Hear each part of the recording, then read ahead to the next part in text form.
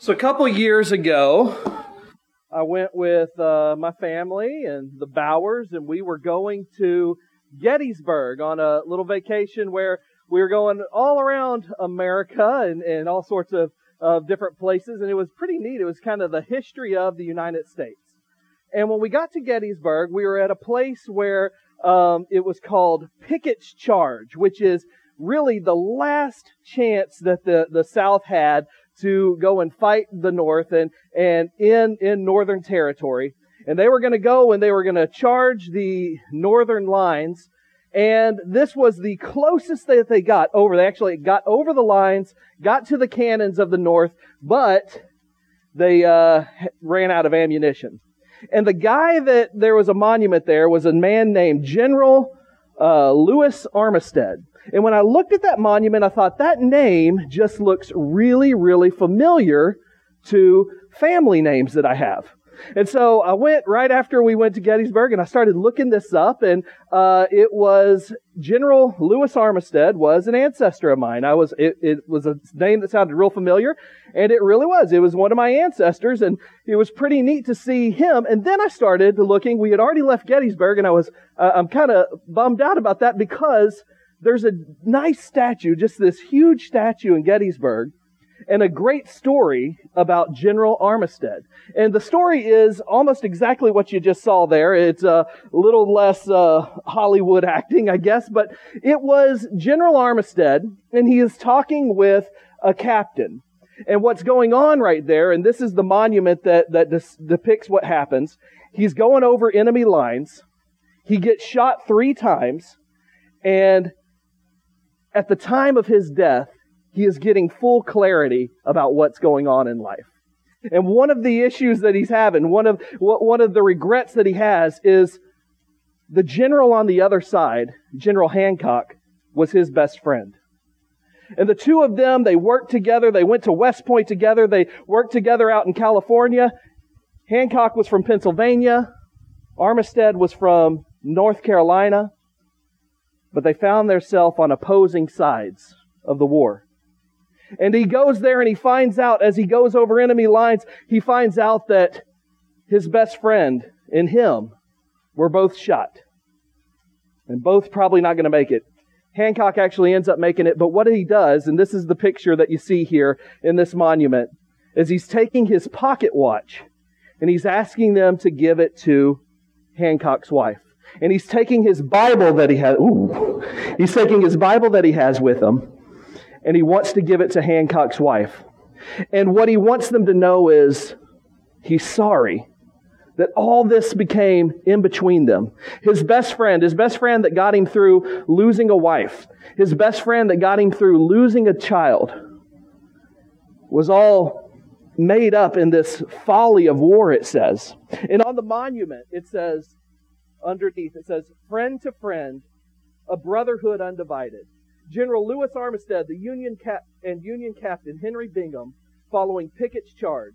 A memorial depicts the mortality, or the mortally General Armistead trusting personal items, a pocket watch and a Bible, to Captain Bingham to give to General Armistead's old friend, Union General Winfield Hancock. This memorial is to convey the sacred bonds of fraternity, mercy, and brotherly love that transcend man's folly of war. Look at the impression that this monument makes on us. When we see that we sometimes have these little quarrels that we have among us, and sometimes the quarrels can get so big that it divides us to where brother is fighting brother. And as we just finished, yesterday was 9/11. And I remember at 9/11, it seemed like the country got so close together after that. We found that we are all brothers and sisters in this country together. And yet as time goes on, sometimes we start spreading apart. And it's good to have these impressions, these reminders of what happens when brothers versus brother split up. What happens when friends divide? And so it's something that's pretty neat in my life that I look at and say, all right, an ancestor of mine in his dying wish wanted to remember, hey, It's not worth brothers fighting brothers. It's not worth friends dividing. So I want you to think about impressions that you leave on others. What kind of impression is made on others when you first get and meet somebody? Is it a good impression? Where they want to get to know you better? Where they want to get to know more about you? Or is it a bad impression where they hope never to interact with you again? A lot of times our first impressions can mean so much. And what about the impression that you leave your family? What do you think about, what are your children going to think about you in your life? Did you spend time with them? Did you love them? Do they know that you cared about them? What kind of impression are you leaving to your family? And children, what kind of impression are you leaving to your parents? Do they know you love them? Do they know you care about them? And then we go even deeper in what kind of spiritual impression do we leave? What kind of spiritual footprint are we leaving on people's lives? When people see us, do they know that we're followers of Christ? Do they know we're servants of the Most High God? Do they know by the actions that we're living, that's the impression we are leaving upon others? Last week we talked about Paul going to the city of Thessalonica. And when he goes to the city of Thessalonica, he's there for less than a month. It says 3 Sabbath days that he was there. And he's preaching to the people and he's showing them who Jesus Christ is. And the people are listening and they're liking what Paul has to say. And they're believing in the Lord Jesus Christ as their Savior. And they are ready for Him to come back and take them to heaven with them. But in those 3 short weeks, or that less than a month that he's there, people are jealous. And in the middle of the night, he has to run away with his companions, Silas and Timothy, and whatever other companions that they had there, because there's so much pressure. And so for 18 months, Paul is wondering what has happened to this church. And he's probably feeling pretty down because these people actually were listening to what he was saying and they were loving the message that Paul was giving and they were loving the Lord, and he had to leave so quickly after that. And then so he doesn't have a chance to get back to him, but he sends Timothy. And Timothy is one of Paul's right-hand man. And he goes down there, and Timothy comes back 18 months later, and he tells Paul, things are going incredibly well with the Thessalonians. And Paul is just completely overjoyed that this little place that he left, or it's not a little place, it's actually large, 200,000 people are in Thessalonica, but this church that he was at for so little time is actually thriving. And they're loving the Lord. And so what he does is he writes a letter to them. All 3 of them actually write a letter. It's Paul and Silas and Timothy, and they write this letter to the Thessalonians. And one of the neat things about the Thessalonian letter is this is probably the first written word of the New Testament. It was written before any of the Gospels were written. It was written before any of the other letters were written, except possibly Galatians, but most people think Thessalonians was the first letter written that we have in the New Testament. So it's kind of interesting to see what was going on, because this is a mere 20 years since Jesus has resurrected from the dead. 20 years and the people in Thessalonica are ready for Jesus to come back. And so grab your Bible and open up to Thessalonians chapter 1. And that's where we're going to be for this morning. In Thessalonians chapter 1 it says, Paul, Silas, and Timothy, to the church of the Thessalonians, in God the Father and the Lord Jesus Christ, grace and peace to you. The first thing we notice here is it's Paul, Silas, and Timothy, all 3 of them that went there and they helped start this church, are writing to this group. And what does he call them? Does he call them the city of Thessalonica? Does he call them our friends? He was staying with a guy named Jason over there. Is he just saying, Jason, this is a letter to you? No, he is using to the church in Thessalonica. So the first words penned in the New Testament to the church of Thessalonica. Does God love His church? Does Jesus love His church? Absolutely. And whenever these letters are written, they're written to the church. And when we speak to you today, we're speaking to the church. There's something incredibly important about the church. We can all have our own relationship with Jesus Christ. We can have our relationship with God, but what God wants and what Jesus wanted was for the church to come together. And as we go throughout this series of Thessalonians, we'll see how important the church was. And next week, we're going to see exactly how incredibly important the church was together. But when Jesus talked about the church, He didn't mention the church many times. But after Peter declares Jesus as the Son of God, "You are the Christ, the Son of the living God," Jesus says this about the church. In Matthew chapter 16, verse 18, He says, And I tell you that you are Peter, and on this rock I will build my church, and the gates of Hades will not overcome it." On what Peter said and what Peter's message that Jesus is the Christ, the Son of the living God, Jesus Christ is going to build something called a church, a gathering of His people, a gathering of His believers, and the gates of Hades are not going to overcome this church. And what's happening in this very early church of Thessalonica? Satan wants to tear it down. And so what's happening is Paul's not hardly there for any time at all, less than a month, and he gets shoved off. They don't have the Holy Scriptures that we have that we can look at and read about. But the church is thriving. And the people were continuing to preach the message of Jesus Christ. And the gates of hell cannot overcome what's happening with the Lord's people here. And Paul couldn't be any more thankful or any more grateful for what's happening with these Thessalonians that he left 18 months ago.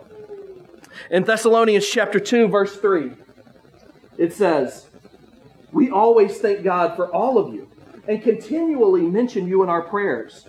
We remember before our God and Father your work produced by faith, your labor prompted by love, and your endurance inspired by hope in our Lord Jesus Christ."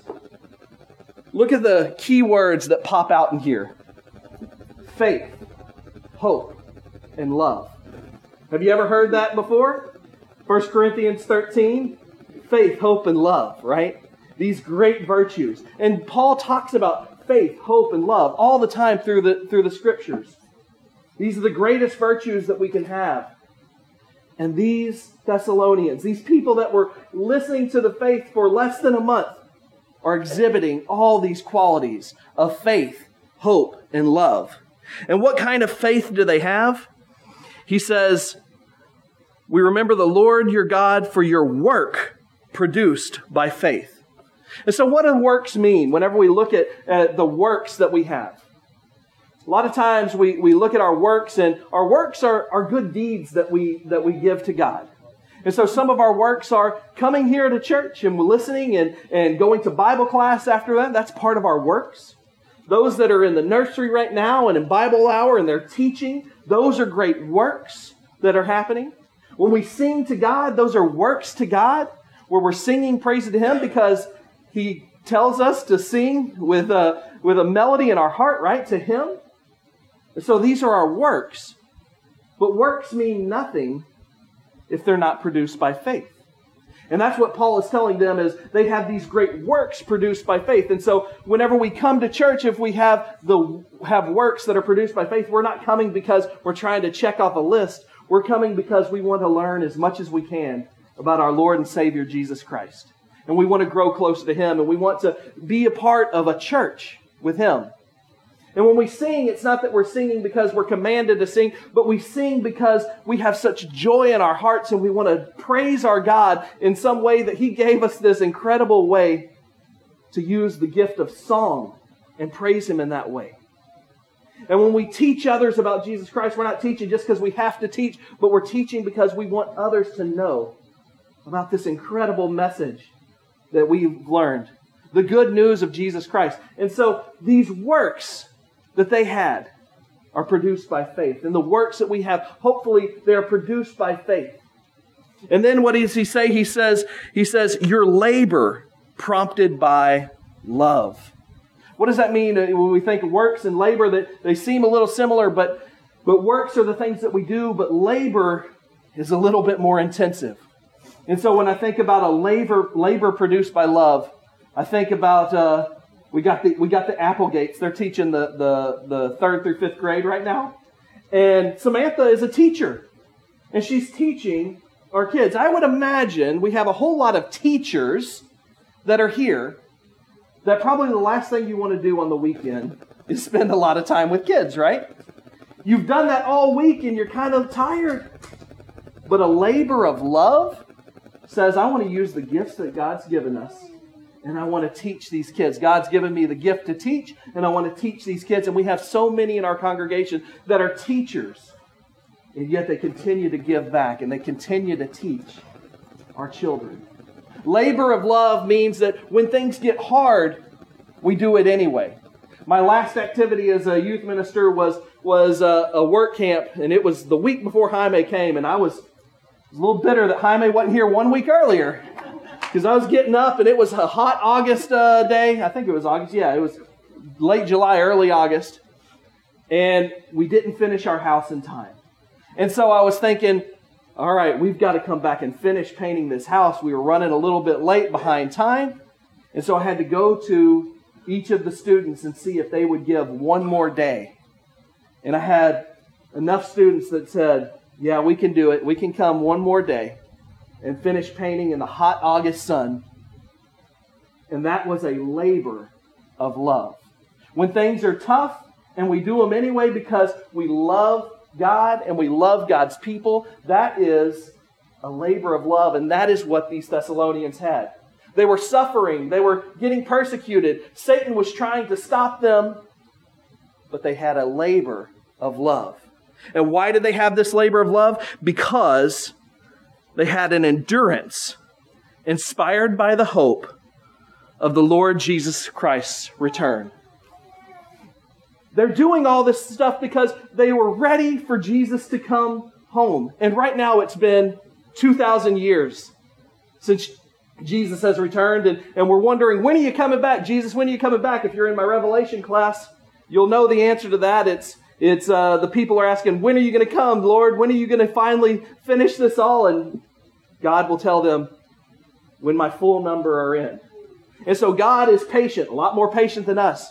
But the Thessalonians right then, it's been just 20 years, and they're thinking, all right, God's going to come back anytime. Jesus is going to return anytime. And so we are going to endure this persecution, this suffering, this laboring, because He's coming back soon. I saw a quote by C.S. Lewis this week in his book, Mere Christianity. He says,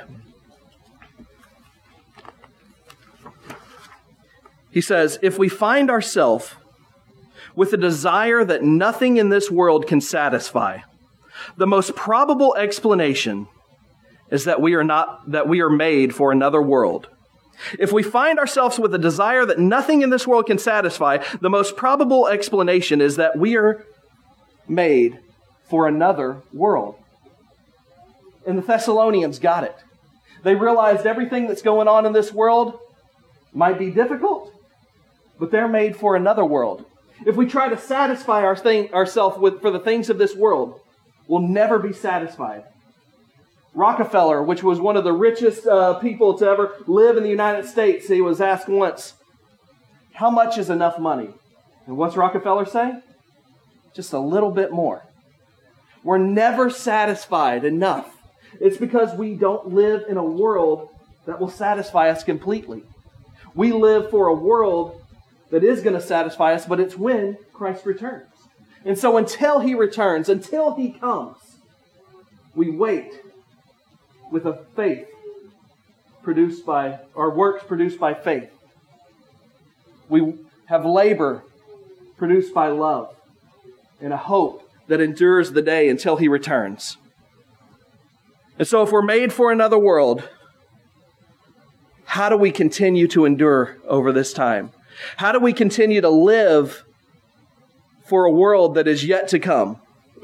Well, the Thessalonians did a good job of this.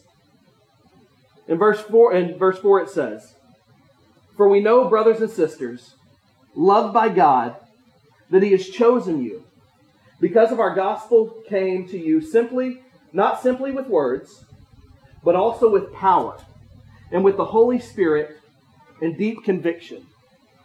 When Paul told them about Jesus Christ, and they agreed that the Scriptures did point to that the Messiah would have to die for them, and the Messiah was going to be resurrected, they didn't just all look at each other and agree, yes, that makes sense.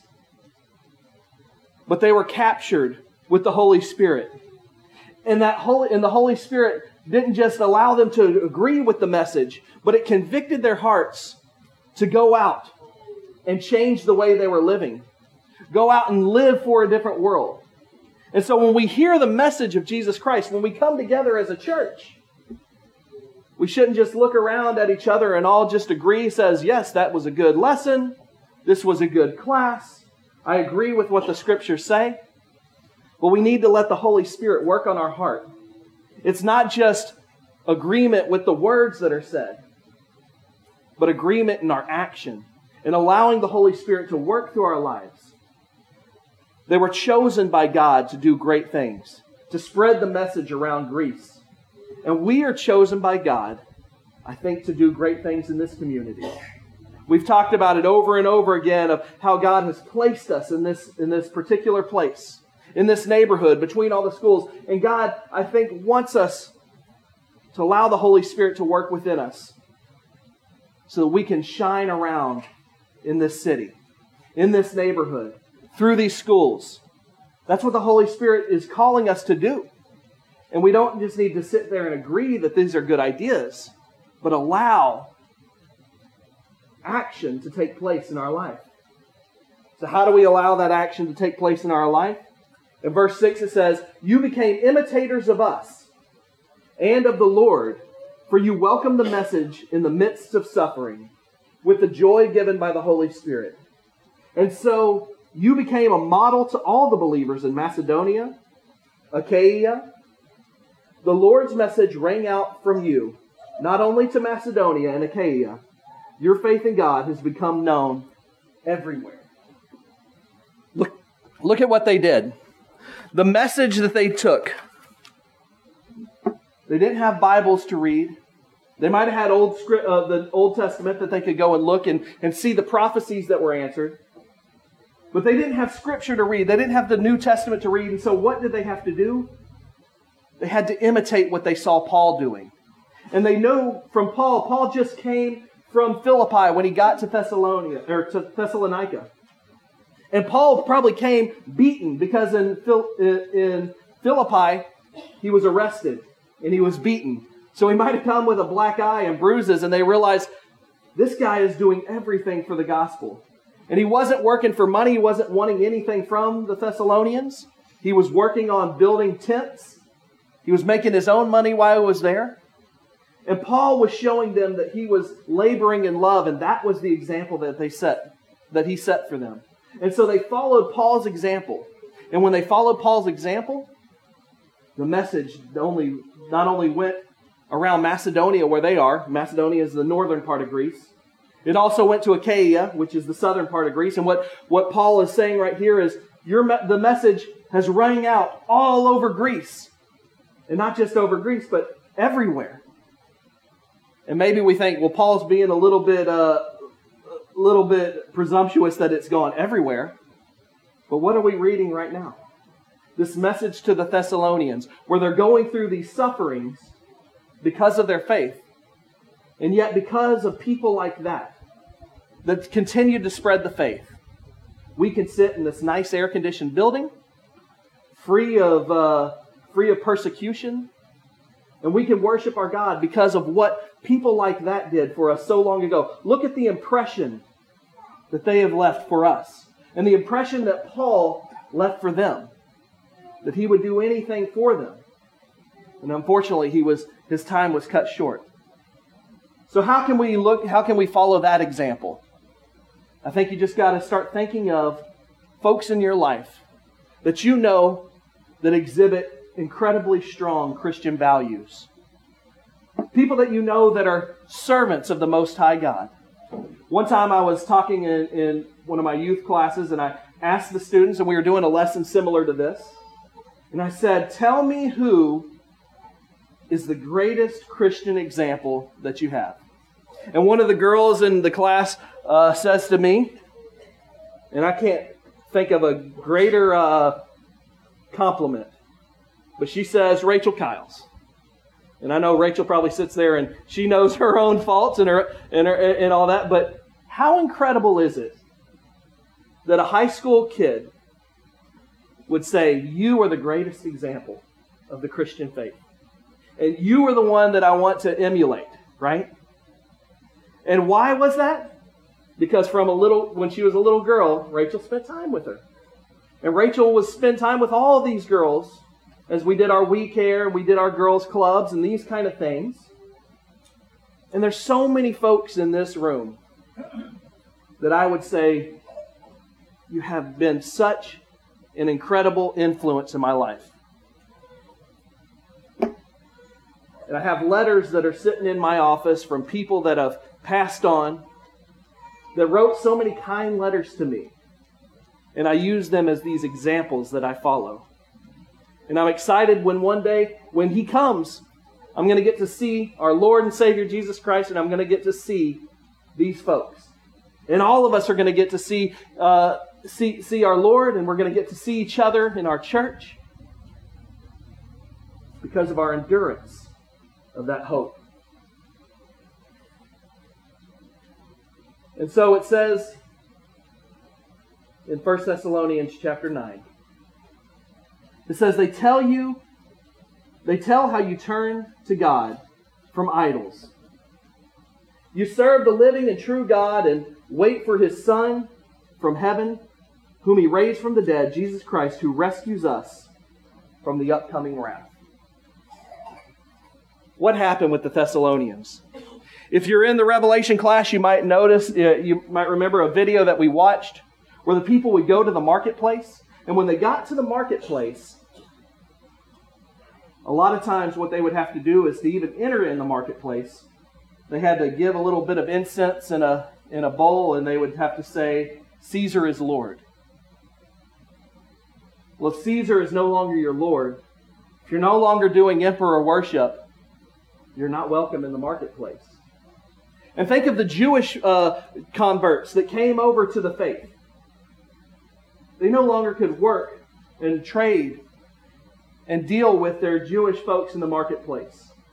I think about an uncle of mine that told a story once that my grandmother, she was half Irish, half Jewish, but her mother, who was Jewish, died when she was really young, so she was raised by her uncle, who was, as far as I know, an Irish man. But he would go to the Jewish delis because he had a Jewish child that he was raising, right? And he'd go to the Jewish bakery. And I remember my uncle would say, on the Tuesdays, whenever they gave a discount to the Jewish folks, he'd go to there and get bagels at the bakery, because he was going to claim that right there. And that's kind of what happened is the Jewish folks would go into the marketplace, and because they were one and the same, they would claim their rights. Well, when you gave up your idols, when you gave up your family, you lost that right to work go into the marketplace and to trade with your people.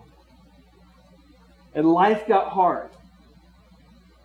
But they weren't going to be willing to live with these idols on this world, because they were living for a hope of something better. And until He came, they were going to live life in a way that didn't look like the way that people are living in this world. They were no longer going to call Caesar Lord, and they were no longer going to worship the gods of their fathers. And so their faith rang out through the world. I want you to think about what idols you have in your life right now. It's going to look different than the idols that they had. But I think our idols are anything that take away our time from our Lord. Our idols are things that maybe they're time killers. Maybe it's something that gives our allegiance to something other than our God. And are we going to be like the Thessalonians and say, I want to make an impression on this world. I want to make this lasting impression. When people see me, they can imitate me. And by that, they can receive the reward of eternal life. What idols do you need to turn away from? The beauty in the good news and the message of our Lord and Savior Jesus Christ is we all can change our ways right now. We can be baptized into His death, and we can be raised into His resurrection, and we can live with this enduring hope, just like the Thessalonians did, until our Lord comes again. And if we've already done that and we just need to repent of our sins, we can repent of our sins and we can come back and we can start walking this straight and narrow and live a life until He comes. If you have any need, please come while I stand and sing.